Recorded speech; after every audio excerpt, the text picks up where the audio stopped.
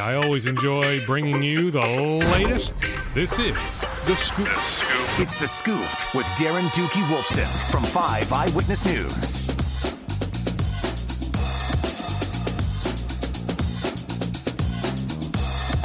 And away we go on this 18th of November, Thursday afternoon. The year is 2021. This is Scoop Podcast episode 371. Sincere apologies. It has been a while since I have recorded a new Scoop podcast. Both boys, my 10-year-old, my 7-year-old, love basketball, especially my 7-year-old. I love the fact that he loves to hoop. So I don't want to miss practice, games. It's so difficult being pulled in multiple directions, trying to balance everything. My main job, the TV job, takes priority work-wise. So I just don't have a lot of time to get here in the podcast studio, but will do my best as the calendar flips to 2022. I'll make it a New Year resolution, trying to do more individual podcasting, but I do join Judd Zulgad, Phil Mackey every Tuesday and Thursday. That has not changed, so I certainly have plenty of information that I throw their way, especially Judd. Mostly Tuesdays with Judd. Phil sometimes mixes in on Thursdays, but Judd is always there. I throw Judd and Declan Goff a bunch of different nuggets every Tuesday and Thursday, so I highly recommend checking out those particular podcasts. But when it comes to my own individual podcast, The Scoop, I promise I will attempt to do a better job as the calendar flips to 2022. Like always, I will empty out my figurative notebook. Then we will get to a couple conversations. Maxx Williams and Anoka native Blue Jays pitcher, minor league pitcher. He threw a couple no-hitters this year, Trent Palmer. In no particular order, let's start with the Wolves. I just got an email in my work inbox from Maxim Bet. The latest Maxim Bet Ben Simmons trade odds. Oklahoma City atop the list. Sacramento, San Antonio, Portland, then 6 other teams listed. No Wolves. Now, make no mistake about this. The Wolves still want Ben Simmons badly. Sachin Gupta, the new Wolves boss, has been in touch with the Philadelphia front office. Sachin Gupta, like Gerson Rosas, believes that Ben Simmons would be an excellent fit here in Minnesota. But the same hurdles remain as many months ago, that Philadelphia, unless I hear otherwise, does not have any interest in D'Angelo Russell. Would Malik Beasley, Jaden McDaniels, a couple future first-round picks do the job? I think they can get more than that for Ben Simmons. So I need to hear otherwise that Philadelphia has interest in who the Wolves are willing to move, which is a lot of guys. Like December 15th changes a lot of things, right? Where guys are trade eligible that are not trade eligible right now. So the Wolves will maintain dialogue. I am positive on that front. But until I hear that Daryl Morey has trade interest in some of these Wolves players, it's just hard for me to see a scenario where Ben Simmons lands here. But Sachin Gupta, the inventor of the ESPN trade machine, will try to get uber creative, involve a third team. Those talks are ongoing. I am told that Gupta has been on the phone, but more so to acquaint himself with front offices he doesn't have a relationship with. He also wants to scout in person more too. He was at the Garden, Madison Square Garden last week to watch Duke, Kentucky, Kansas, Michigan State. I am told he has sent at least one of his assistant general managers out to watch some NBA games too. You can never have too much trade data. He brought in some new scouts. The Wolves are scouting a ton right now, a ton of college games. As of now, the Wolves have their first-round pick next June. They will have multiple second-round picks. They have hit up as many college games, from my standpoint, as any NBA franchise. Heck, they were at Nebraska Creighton this week. They've been all over the place. Now, some of that might be as simple as, hey, last year, COVID, it was a weird year to scout. Last year, these scouts, it's literally their job to be in gyms, watching practices, watching games. So they are happy to be out and about once again. But I can just tell you, like, hearing about a lot of pass lists at a number of these college games, the Wolves have been omnipresent. They are scouting a ton. In fact, it's not just a focus on the 2022 draft. This weekend, New Haven, Connecticut, there's a big high school showcase. Teams like Sunrise Christian, some other prep schools. A ton of 2023 NBA draft prospects will be there in Connecticut this weekend. The Wolves will have a scouting presence. Back to trade talk. I've been in contact with a few league executives. All have told me to keep an eye on Toronto. Now, Toronto is dealing with a few injuries right now. I just saw OG Anunoby is hurt. He is going to miss some time. They have some other guys banged up. So a guy like Chris Boucher, who would make a lot of sense for the Wolves, is now going to be thrust into a bigger role for the Toronto Raptors. But I am told Toronto is looking to do some stuff. Boston, New York, Portland, those are teams to keep an eye on. Also, eventually, Indiana. Now, they want to ride this thing out a little bit longer with Rick Carlisle, seeing if he can make all the pieces fit. But I still wonder about Miles Turner. I can tell you, there are Miles Turner fans here in the Wolves front office. But, much like Ben Simmons, is there a logical match? Can you find a logical match, Indiana and Minnesota? Now, Jaden McDaniels, even though he is not off to a good start, he still holds appeal. Would you be willing to move Leandro Bolmaro? He has fans in the league. Heck, the games he's played for the G League Iowa Wolves, he has been phenomenal. He's still a year or two or even 3 years away from making a big impact in the NBA. But Leandro Bolmaro has fans in the league. So let's wait and see if Gupta can be creative. Zolgat asked me this morning if Gupta has leeway, if he has permission to make moves. Yes, he 100% does. I have no reason to believe if Sachin Gupta brings Glenn Taylor a trade offer that Glenn is going to veto said offer. Glenn Taylor has given Gupta full permission to seek out trades. By the way, the first phone call Gupta would make would be to Glenn Taylor, not to Mark Lowry or Alex Rodriguez. For the next 2 years, December of 2023, for the next 2 years, Glenn Taylor is still this team's majority owner. I just think some Wolves fans and others are forgetting that because Lowry and A-Rod are so omnipresent. But make no mistake about this, Glenn Taylor is still the big boss. He is still in charge. He has final say. I hear the Wolves are talking with Gerson Rosas about a financial settlement. Think back to when they let him go. He was still under contract, so there is a monetary kerfuffle for them to solve there. Had a high-ranking non-Wolves team official ask me this week if Lowry and A-Rod will get their finances squared away. Just a reminder that league people are wondering. 2 years out, lots of time to go. I can tell you Wolves people are operating as if Lowry and A-Rod will take over as majority owners 2 years from now. The $250,000 fine that the Wolves received this week for that Miami gathering in September is laughable. Had two non-Wolves team officials text me that, saying tampering happens all the time. These types of workouts happen all the time where the team foots a majority of the bill. So why fine the Wolves? Is it because they were so open about it?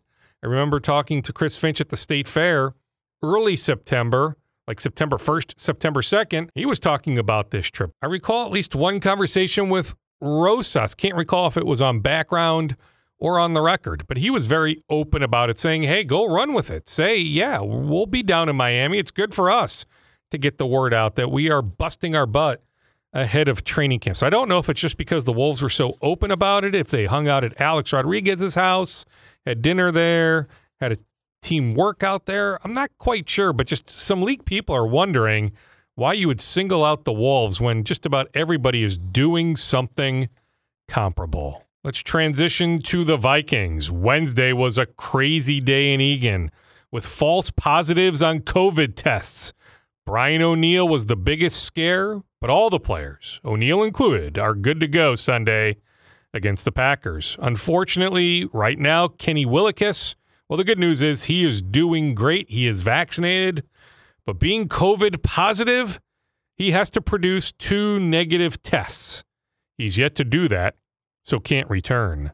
Defensive tackle Michael Pierce does not need immediate surgery on his elbow. The Vikings do believe that he'll return this year. I am told that Mike Zimmer's 2023 contract is fully guaranteed. If wondering if the end comes in January, how much it'll cost the Wilfs. Anthony Barr is expected to play Sunday, and Adam Zimmer has alluded to this recently, his knee will be a chronic issue, as in the rest of the year. He'll have to fight to play each week. And remember, Barr is a free agent come March. Just hard to see a scenario where Barr is back in purple. Transitioning to the Twins, I personally, this is my opinion, love Marcus Stroman. Now, I'm okay if the Twins want to publicly admit, hey, 2022 is a rebuild. We'll be all in on competing at a high level in 2023. We'll save our dollars until next winter, but I don't foresee a scenario where the Twins admit that publicly. So, hey, they will keep saying we have every intention of competing at a high level in 2022. So if that is indeed true, I personally love Marcus Stroman as a fit. Unfortunately, no Twins interest registered as of yet in Stroman. I like Kevin Gossman as well, but nothing. Much like Stroman, nothing going on between the Twins, at least so far, and Kevin Gossman. I tweeted about pitcher Eduardo Rodriguez and said a few days ago there was no Twins interest. Let me expound. They discussed him internally. I'm led to believe there was at least one external conversation, but no offer was made. But Eduardo Rodriguez has fans here in the Twins front office. 40-man additions coming Friday. Miranda, Winder, Lewis. They are obvious. Probably Sands too, and maybe 1 or 2 more. The Twins made Jose Barrios multiple multi-year offers over a 3-year period, but they did not come close to touching what he got from Toronto. You can really look at it as because he had 1 year of arbitration eligibility left, you could look at it and say, okay, he's due $11 million in 2022. So really, it's a 6-year, $120 million contract. Bottom line, the Twins didn't touch that sort of offer, certainly more so on term. On an average annual basis, yeah, they would have touched in that neighborhood, maybe not quite $20 million a year, but in that ballpark. But the Twins were never giving Jose Barrios a 6-year offer, even at his young age. With his durability, he has never been seriously injured. The Twins have interest in re-signing Michael Pineda, but yet to hear of any offer being made. I'm not so sure there is a universal opinion on what to do with Byron Buxton. My sense, some in the organization want to pay him and pay him a lot of money, presumably over $100 million guaranteed. Others, I'm not so sure on. They definitely listened to trade pitches on Buxton last week at the GM meetings in Carlsbad. A little bit on the Gophers. I do think PJ Fleck's agent could have leveraged the Virginia Tech opening, or if Penn State opens up, if James Franklin takes the USC job, into a raise. But if Mark Coyle fell for any USC chatter, shame on him. 0 sense that Fleck has ever been in any sort of top 3 for the USC job. I do think Fleck is being genuine in that he loves it here, his wife loves it here, his kids love it here. Remember, him and his wife are both co-parenting. Being in the Midwest helps in that regard. Like a couple years ago, PJ Fleck was never going to Tallahassee, Florida to coach at Penn State. Not that Florida State had Fleck atop their list, but was there some interest? Yes, but I don't think he was uprooting, heading to Tallahassee, Florida, with his kids still, elementary school aged, middle school aged. It just helps to be here in the Midwest. Riley Tufte, Dallas Stars, Blaine High School. He's the forgotten homecoming king tonight. We're fixated, and I get it, on Ryan Suter's return to the XL Energy Center. But what about Riley Tufte? Called up by the Dallas Stars a couple days ago. I texted with Riley earlier today. Great kid. He'll have over 100 family and friends at the X.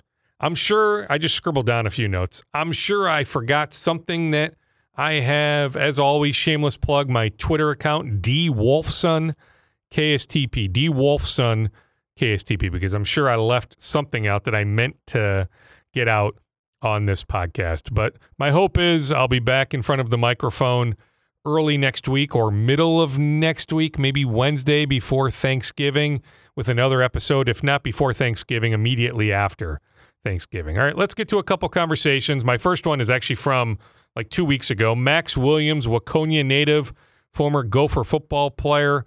He got off to a phenomenal start this season with the Arizona Cardinals. In fact, remember week 2, he had a dominating performance against the Vikings. Something like, 7 catches for nearly 100 yards. He had scored a couple touchdowns in the first 4 weeks of the season. Then week 5 hit, home game against the San Francisco 49ers, makes a catch, right sideline, takes a nasty hit to his knee, out for the season. Devastating knee injury. He underwent surgery about 3-4 weeks ago. He is doing well. I caught up with Max a couple weeks ago. We talked about his rehab process. Heck, he's a free agent in March. Would he like to be in Arizona long term? We talked some Gophers. In fact, the day I caught up with Max was the day the PJ Fleck extension news broke. Then at the end, I asked him about Lamar Jackson because Max used to play in Baltimore with Lamar. That was the week the Vikings were playing the Ravens. So, yeah, should I have put that interview out weeks ago on a podcast? Yes, but everything he says here is applicable. So I will unearth my conversation with Max for Scoop Podcast consumption right now. Here is my recent conversation with Arizona Cardinals tight end Maxx Williams. Max, let's just start with the news that is incredibly fresh, that you got some stitches out. I mean, I suppose it's like it's another box to check in the rehab process. I mean, that's good news. Tomorrow is going to be my 2 weeks out of surgery. Obviously, not the way I was hoping my season was going to end. Obviously, I was having fun and we're having a good time as a team, but it's one of those you can't. I mean, it happens. It's football. I wouldn't be playing this game if I didn't knew fluke stuff would happen. It's not like anything I could have done anything different to prevent the injury. It's just kind of one of those things that happens, and I just happened to get the short end of the stick on that play. How hard has it been, though, to grasp that, just the roller coaster of emotions? I have to imagine it has been a roller coaster going back a number of weeks. I think that just relying a lot on leaning on my wife, talking to her, talking to my family, having a lot of great teammates, and everyone still around the building. It's tough. It's one of those tough pills to swallow, obviously, not being able to play the rest of the season, obviously, after everything. And people are going to say all in the past, all the injury history, but, like, I couldn't prevent anything. So that's how I'm looking at it. It doesn't matter what anyone outside the building saying. All I know is I'm going to come in every day and rehab best I can to be back by camp next year and just do it all over again. And that's the life of the NFL, isn't it? It is the life, although you were riding this incredible high. Like, you had put together a stretch that you had never put together before. I think about the way you played against the team that I cover, right? The Vikings in week 2, then the performance in LA. So for like that stretch, that was the best stretch you've ever had in your career. Yeah, I think it was one of those. I was feeling really confident. I was feeling really good being in the same system now, obviously 3 years. Coaches had confidence, and it was one of those things. We had a good vibe going. If it's me, I'm going to say I'm going to keep the same momentum going. I'm not going to miss a beat next year. I'm just going to go right back to what I was doing, and that's how I'm planning on rehabbing, and that's how I'm attacking every day. So rehab is going well, though? I mean, now here a couple weeks out? I feel as good as you can feel after having surgery 2 weeks out and taking it I try to say every day we just set little goals. What can I do a little bit better than I did yesterday? And I figure as long as I attack every day, one day at a time, the time's going to fly by, and before I know it, I'll be out running and wishing it was the season starting again and that it wasn't just the middle of winter or springtime, because I'll be ready to play. So what is the exact diagnosis? Did you tear multiple ligaments? Is it just the ACL? I don't want to really talk about as much yet because I want to see how I progress and stuff. I know Coach said he didn't disclose any of it either, but obviously you can watch the video and know I hurt my knee pretty good. And but that's all right. You know, I'm not the first guy to come back from a knee injury, and I'm definitely not going to be the last. I've done it before with my left knee, and that was totally different. That was all cartilage issues and all that. So I'm avoiding that, knock on wood. So really for me, it's just going to be rehabbing it like any other guy rehabs back their knee. And I mean, I got no issues thinking I'm going to be back. And that's the mentality I've always kept my whole career. Obviously, you guys have been covering the Gophers since I was there in, 12 I got to school or whatever. So you know me better than anyone. I'm going to be smiling every day, doing whatever I can to help my teammates out and having fun still. Heck, I remember quarterback Maxx Williams at Waconia. Hey, so I forget. Someone asked me about that a couple weeks ago in an interview right before I got hurt about my quarterback days, like what my average throws were. I'm like, dude, that is a lot of football. God, I don't remember that stuff. I'm just here playing whoever I was worried about that week we were about to play here. You know what, though? Like, if I had told you, 10th or 11th grade year at Waconia, that you'd be sitting here now all these years later as an accomplished pro, like, what would you have told me? Hard work pays off. You asked me back then and everyone else, that my goal and my dream was always to be at this level, following my dad's footsteps, trying to be like him and be the best player I can be. And I look back at those high school days, but every single kid that I talked to as a senior in high school or anyone who's still doing it, I'd go back, I'd do it over. I'd go back freshman year of football, and I'd start it all over Friday night under the lights, having those moments with a small town. I mean, you don't get that at the college level, the pro level, just that small sense of community and what it meant to be a high school football player. Then obviously to stay home, play at Minnesota, and now be able to live my dream in the NFL. I'd go over, do it all over again. No matter all the injuries, everything, I'd do it all over again. Have you watched back the video? You mentioned the video. Many of us have seen it. I think we knew instantly, unfortunately it was a dire injury. Have you specifically watched back the video? I watched it once. I watched it that night when I finally got home back to my house. I watched the video one time, and I don't need to see it anymore. I lived it. I saw it. I didn't need to see exactly. I had to see it for myself, and now it's like, what's that going to do for me besides motivate me to show what I can come back from? People have doubted it before, doubted me about what I can do, and just all more motivation for me to come in every day and attack rehab and try to set myself up to be back as soon as possible and be ready to go for next season. How much have you found a home there in Arizona? I mean, I know contractually speaking, you are a free agent right in March, but do you feel like you've found a long-term home there? I love it here, and the team knew that going into the season that if it was up to me, I would love to spend the rest of my career here. Maybe in whatever year I'm thinking about retiring, it'd be fun to go out and play for the Vikes for 1 year, but I found home down here. My wife loves it down here. We're actually expecting our first child due March 8th, our due date, so we're about halfway there, and I love it down here. I love Cliff. I love our front office. I love all the coaches. I love our teammates. Seeing guys like K1 now in his third year, what he's been doing, seeing what he could do in the future.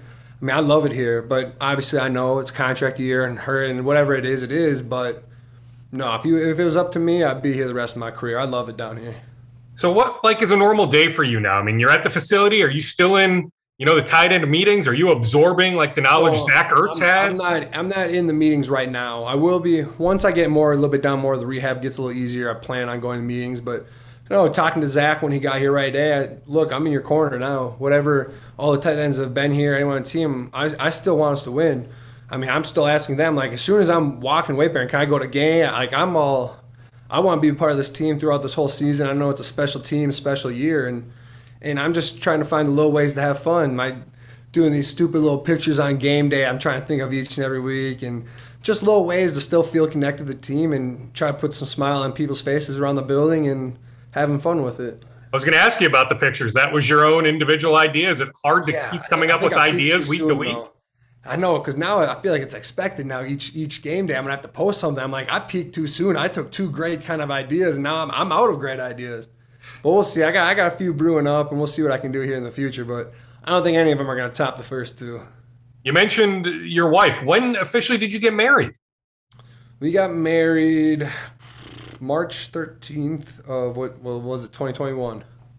Okay, so right at the time that COVID really kicked in. We ended up, we were supposed to have a big wedding, and we had still the COVID restrictions in Minnesota at that time. It was 50 people. So we ended up just getting married with our immediate family and doing a small little, just immediate family stuff. And we're planning on doing a big wedding, just kind of 1 year thing afterwards. But then we wanted to get pregnant right away, and now that's messing the timeline, and then me getting hurt. So who knows what we're doing with that. But yeah, having a great time, married one of my best friends, and what more can you ask for in life? I'm about to be a dad, I'm married, still in the NFL. I mean, I got no complaints. I could be all upset about my knee and all this, but I'm like, you know what? Things could be a lot worse. You watch the news and how bad some things can get, and just hearing stories from people, it's like, you know what? I can attack every single day. I still have a smile on my face, and what more could I ask for? I love that attitude. Expound on fatherhood.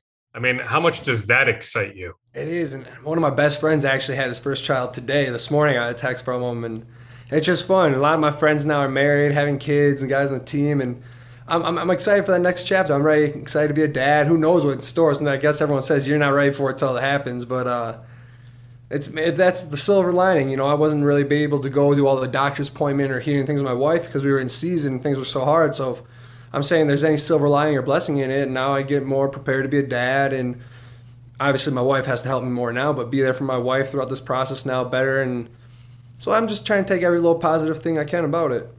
Jerry Kill, a head coach again. Head coach, TCU. Your thoughts, actually, even with the interim label, still, like never in a million years did I think Jer would be back as a head coach on the sidelines. The name Luke McAvoy texted me 2 days ago, just some Twitter thing of it. And I thought he was messing with me, but I can never say anything bad about Coach Kill. You can still ask me a million questions in the world.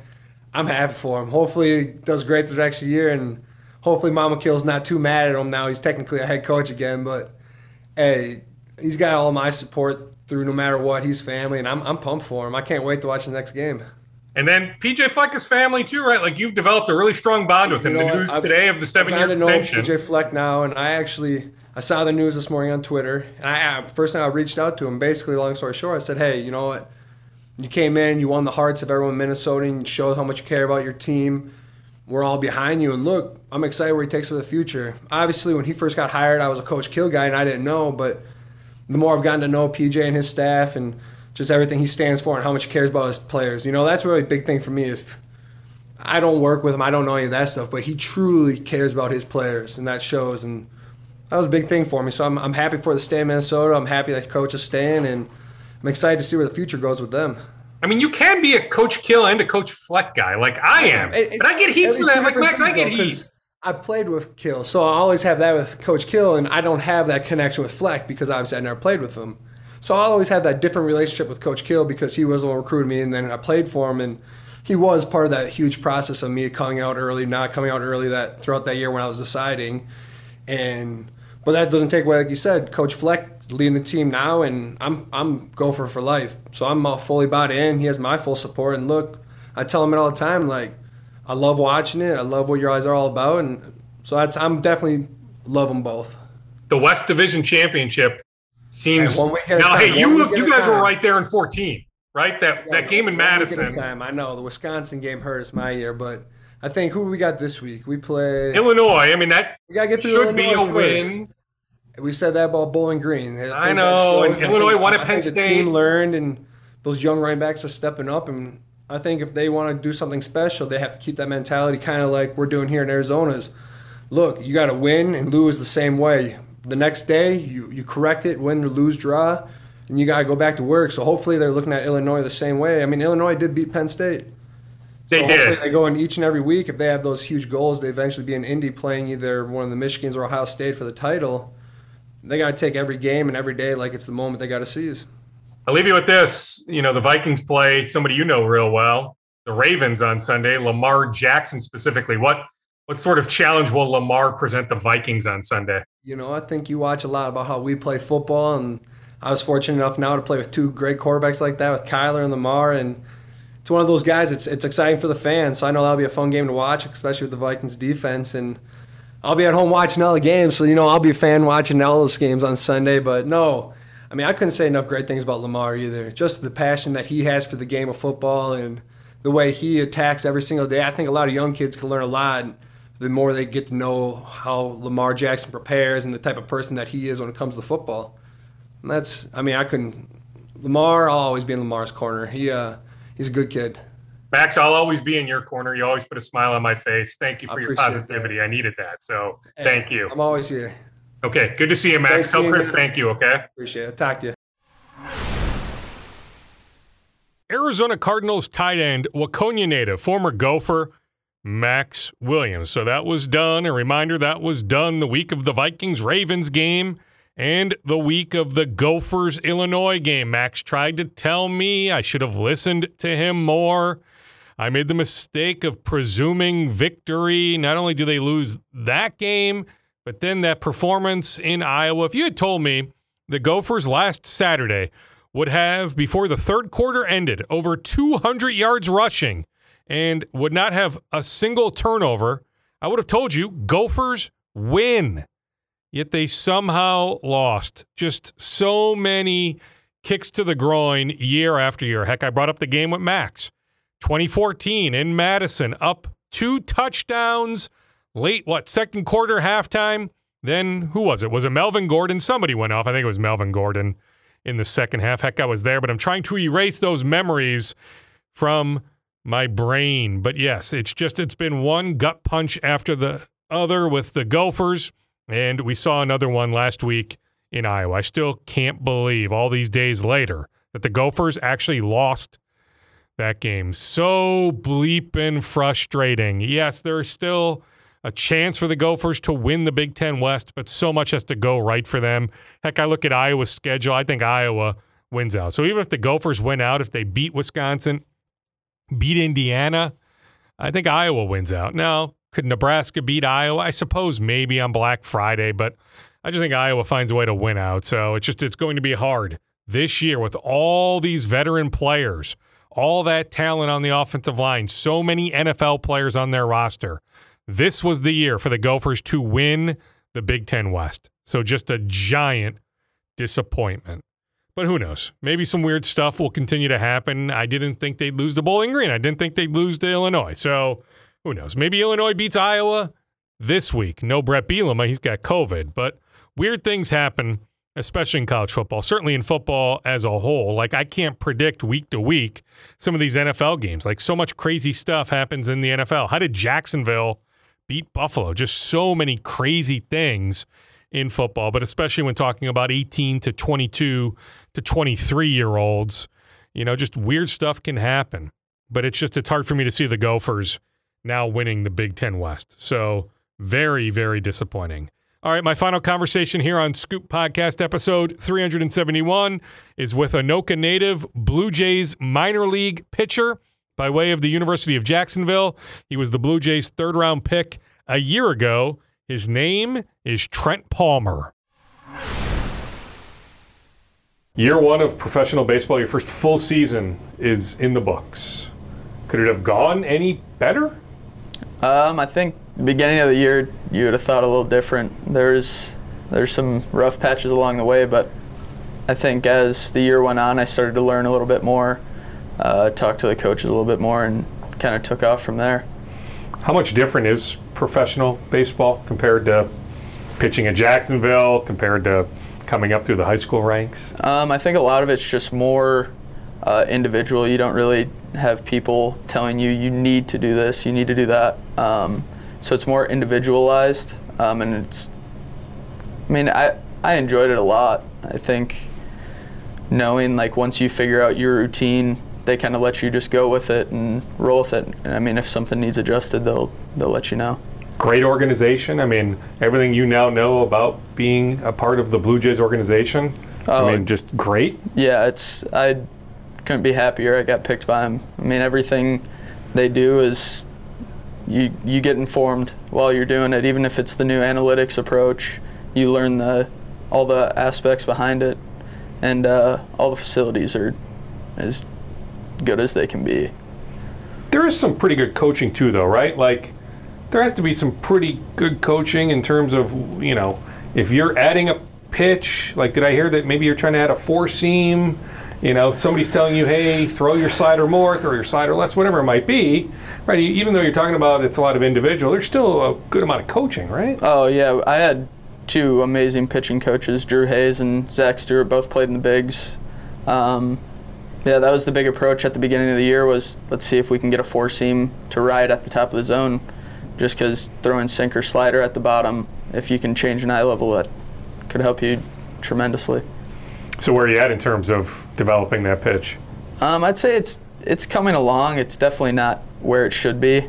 But from the beginning of the season till now, it's night and day difference.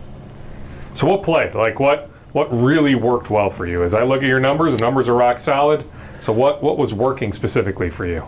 I think the biggest thing was the development of my changeup. That was kind of the big thing. I never really threw in high school or college. I guess I never trusted it.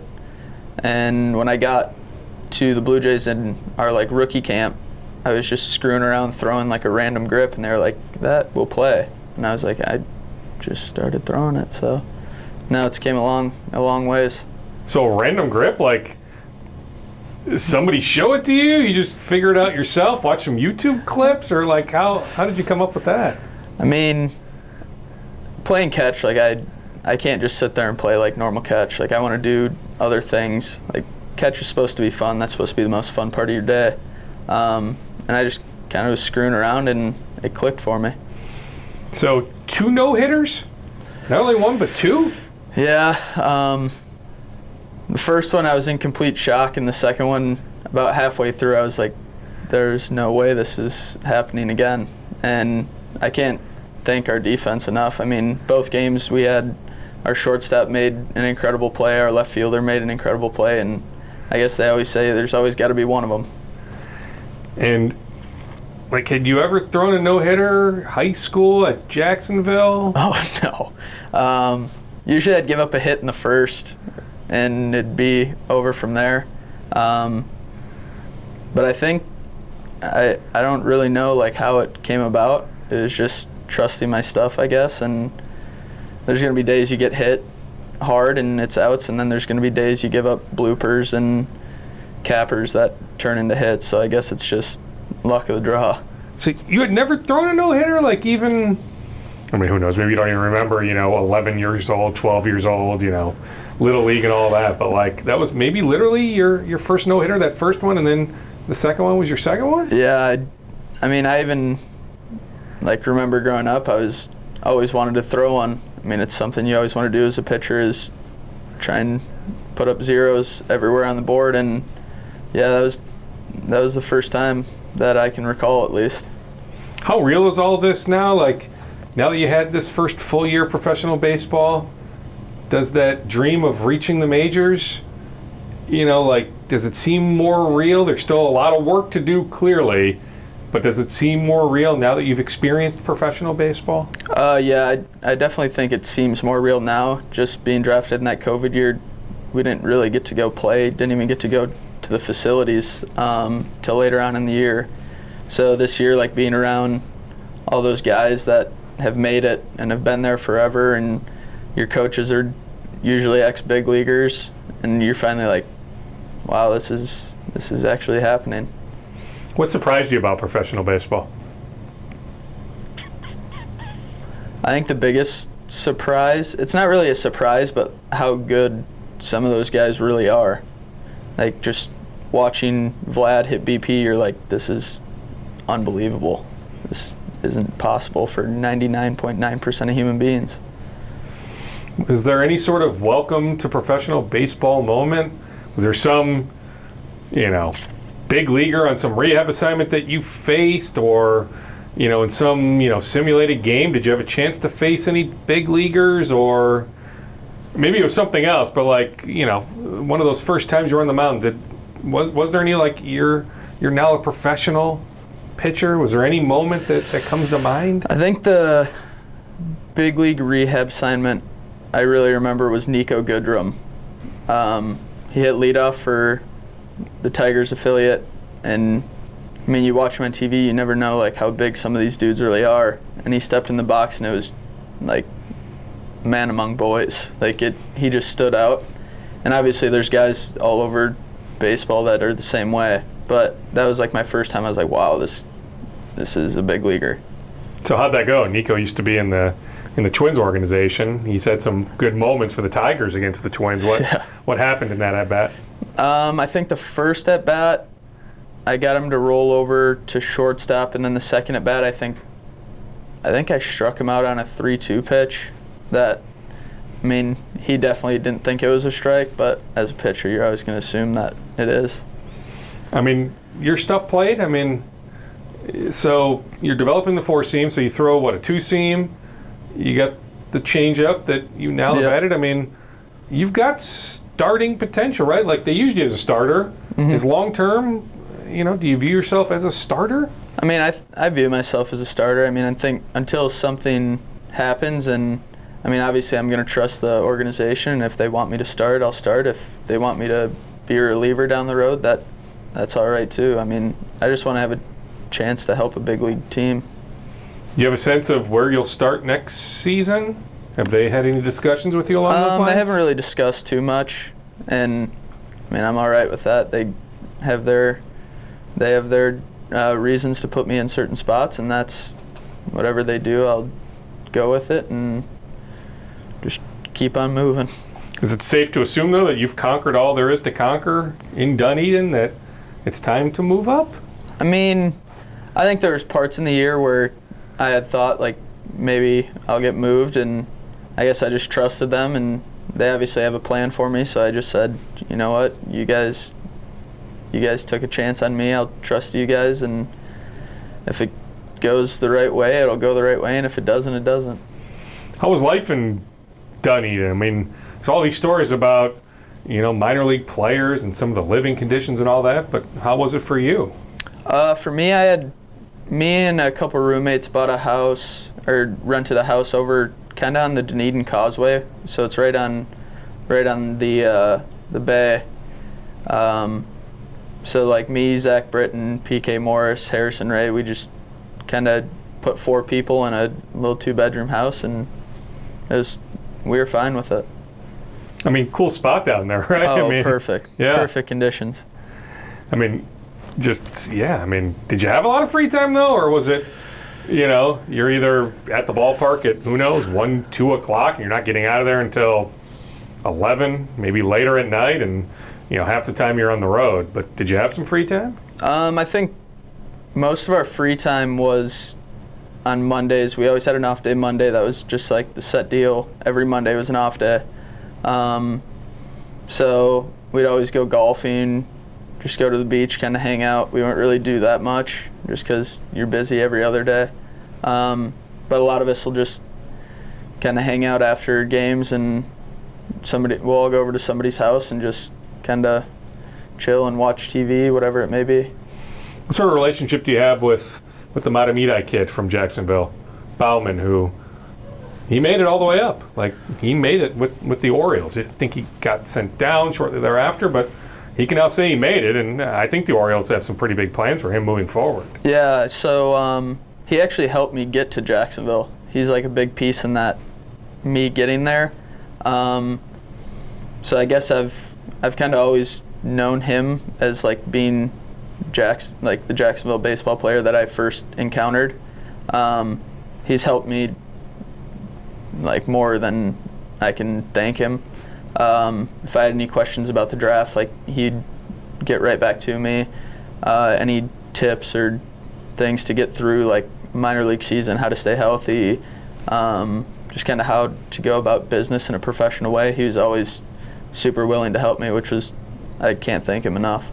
So how cool was it then? I mean, after you get word that he's been called up, I think it was just like that same day, he ended up getting in a game against I think it was the Royals. Yep, and he got his first big league win, his first outing. So it was pretty cool seeing him go up and have some success. And I mean, I hope he stays there for 15 years and has a great career, because he deserves it. He's a great guy.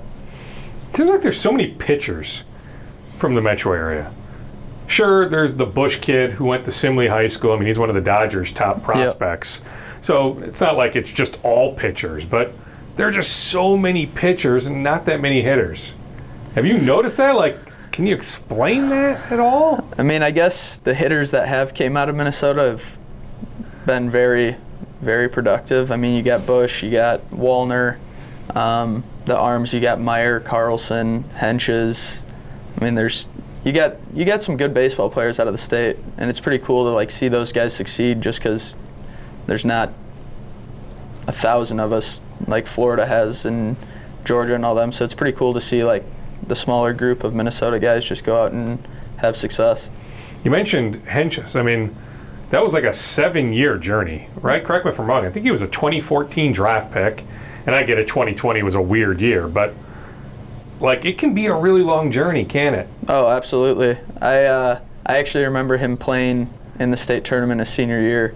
Me and a couple buddies went to watch, and I think he went like 4 for 4 at the plate and threw like a shutout. And I was like, all right, that guy's he stands out for sure. So it's pretty cool to see him now for the Indians and in the starting role and making a start every week and having some success. So what's the next few months look like? I mean, you know, like how much do you dial it up here? When do you start throwing off a mound? When do you start dialing back up to, 90-something? Or is that like a slow process here where you need some rest here the next few months? So I actually start throwing today for the first time in about a month and a half or 2 months. It's going to be a pretty like slow process, gradual build up. I just do that over at the Minnesota Iceman facility, and then I have a athletic trainer, Michael Walker, who's with ETS Performance, and it's been great working with him. He's amazing at what he does. I'm glad that I came home and worked with him because he's helped me a ton.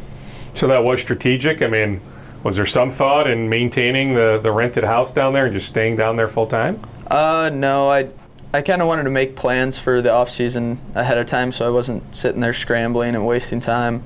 So I reached out to them probably like a month and a half before, and he just said, yeah, come on in as soon as you get back and we'll get to work. And I think I took a week or 2 off of doing nothing and then headed over to ETS and started, and it's been good.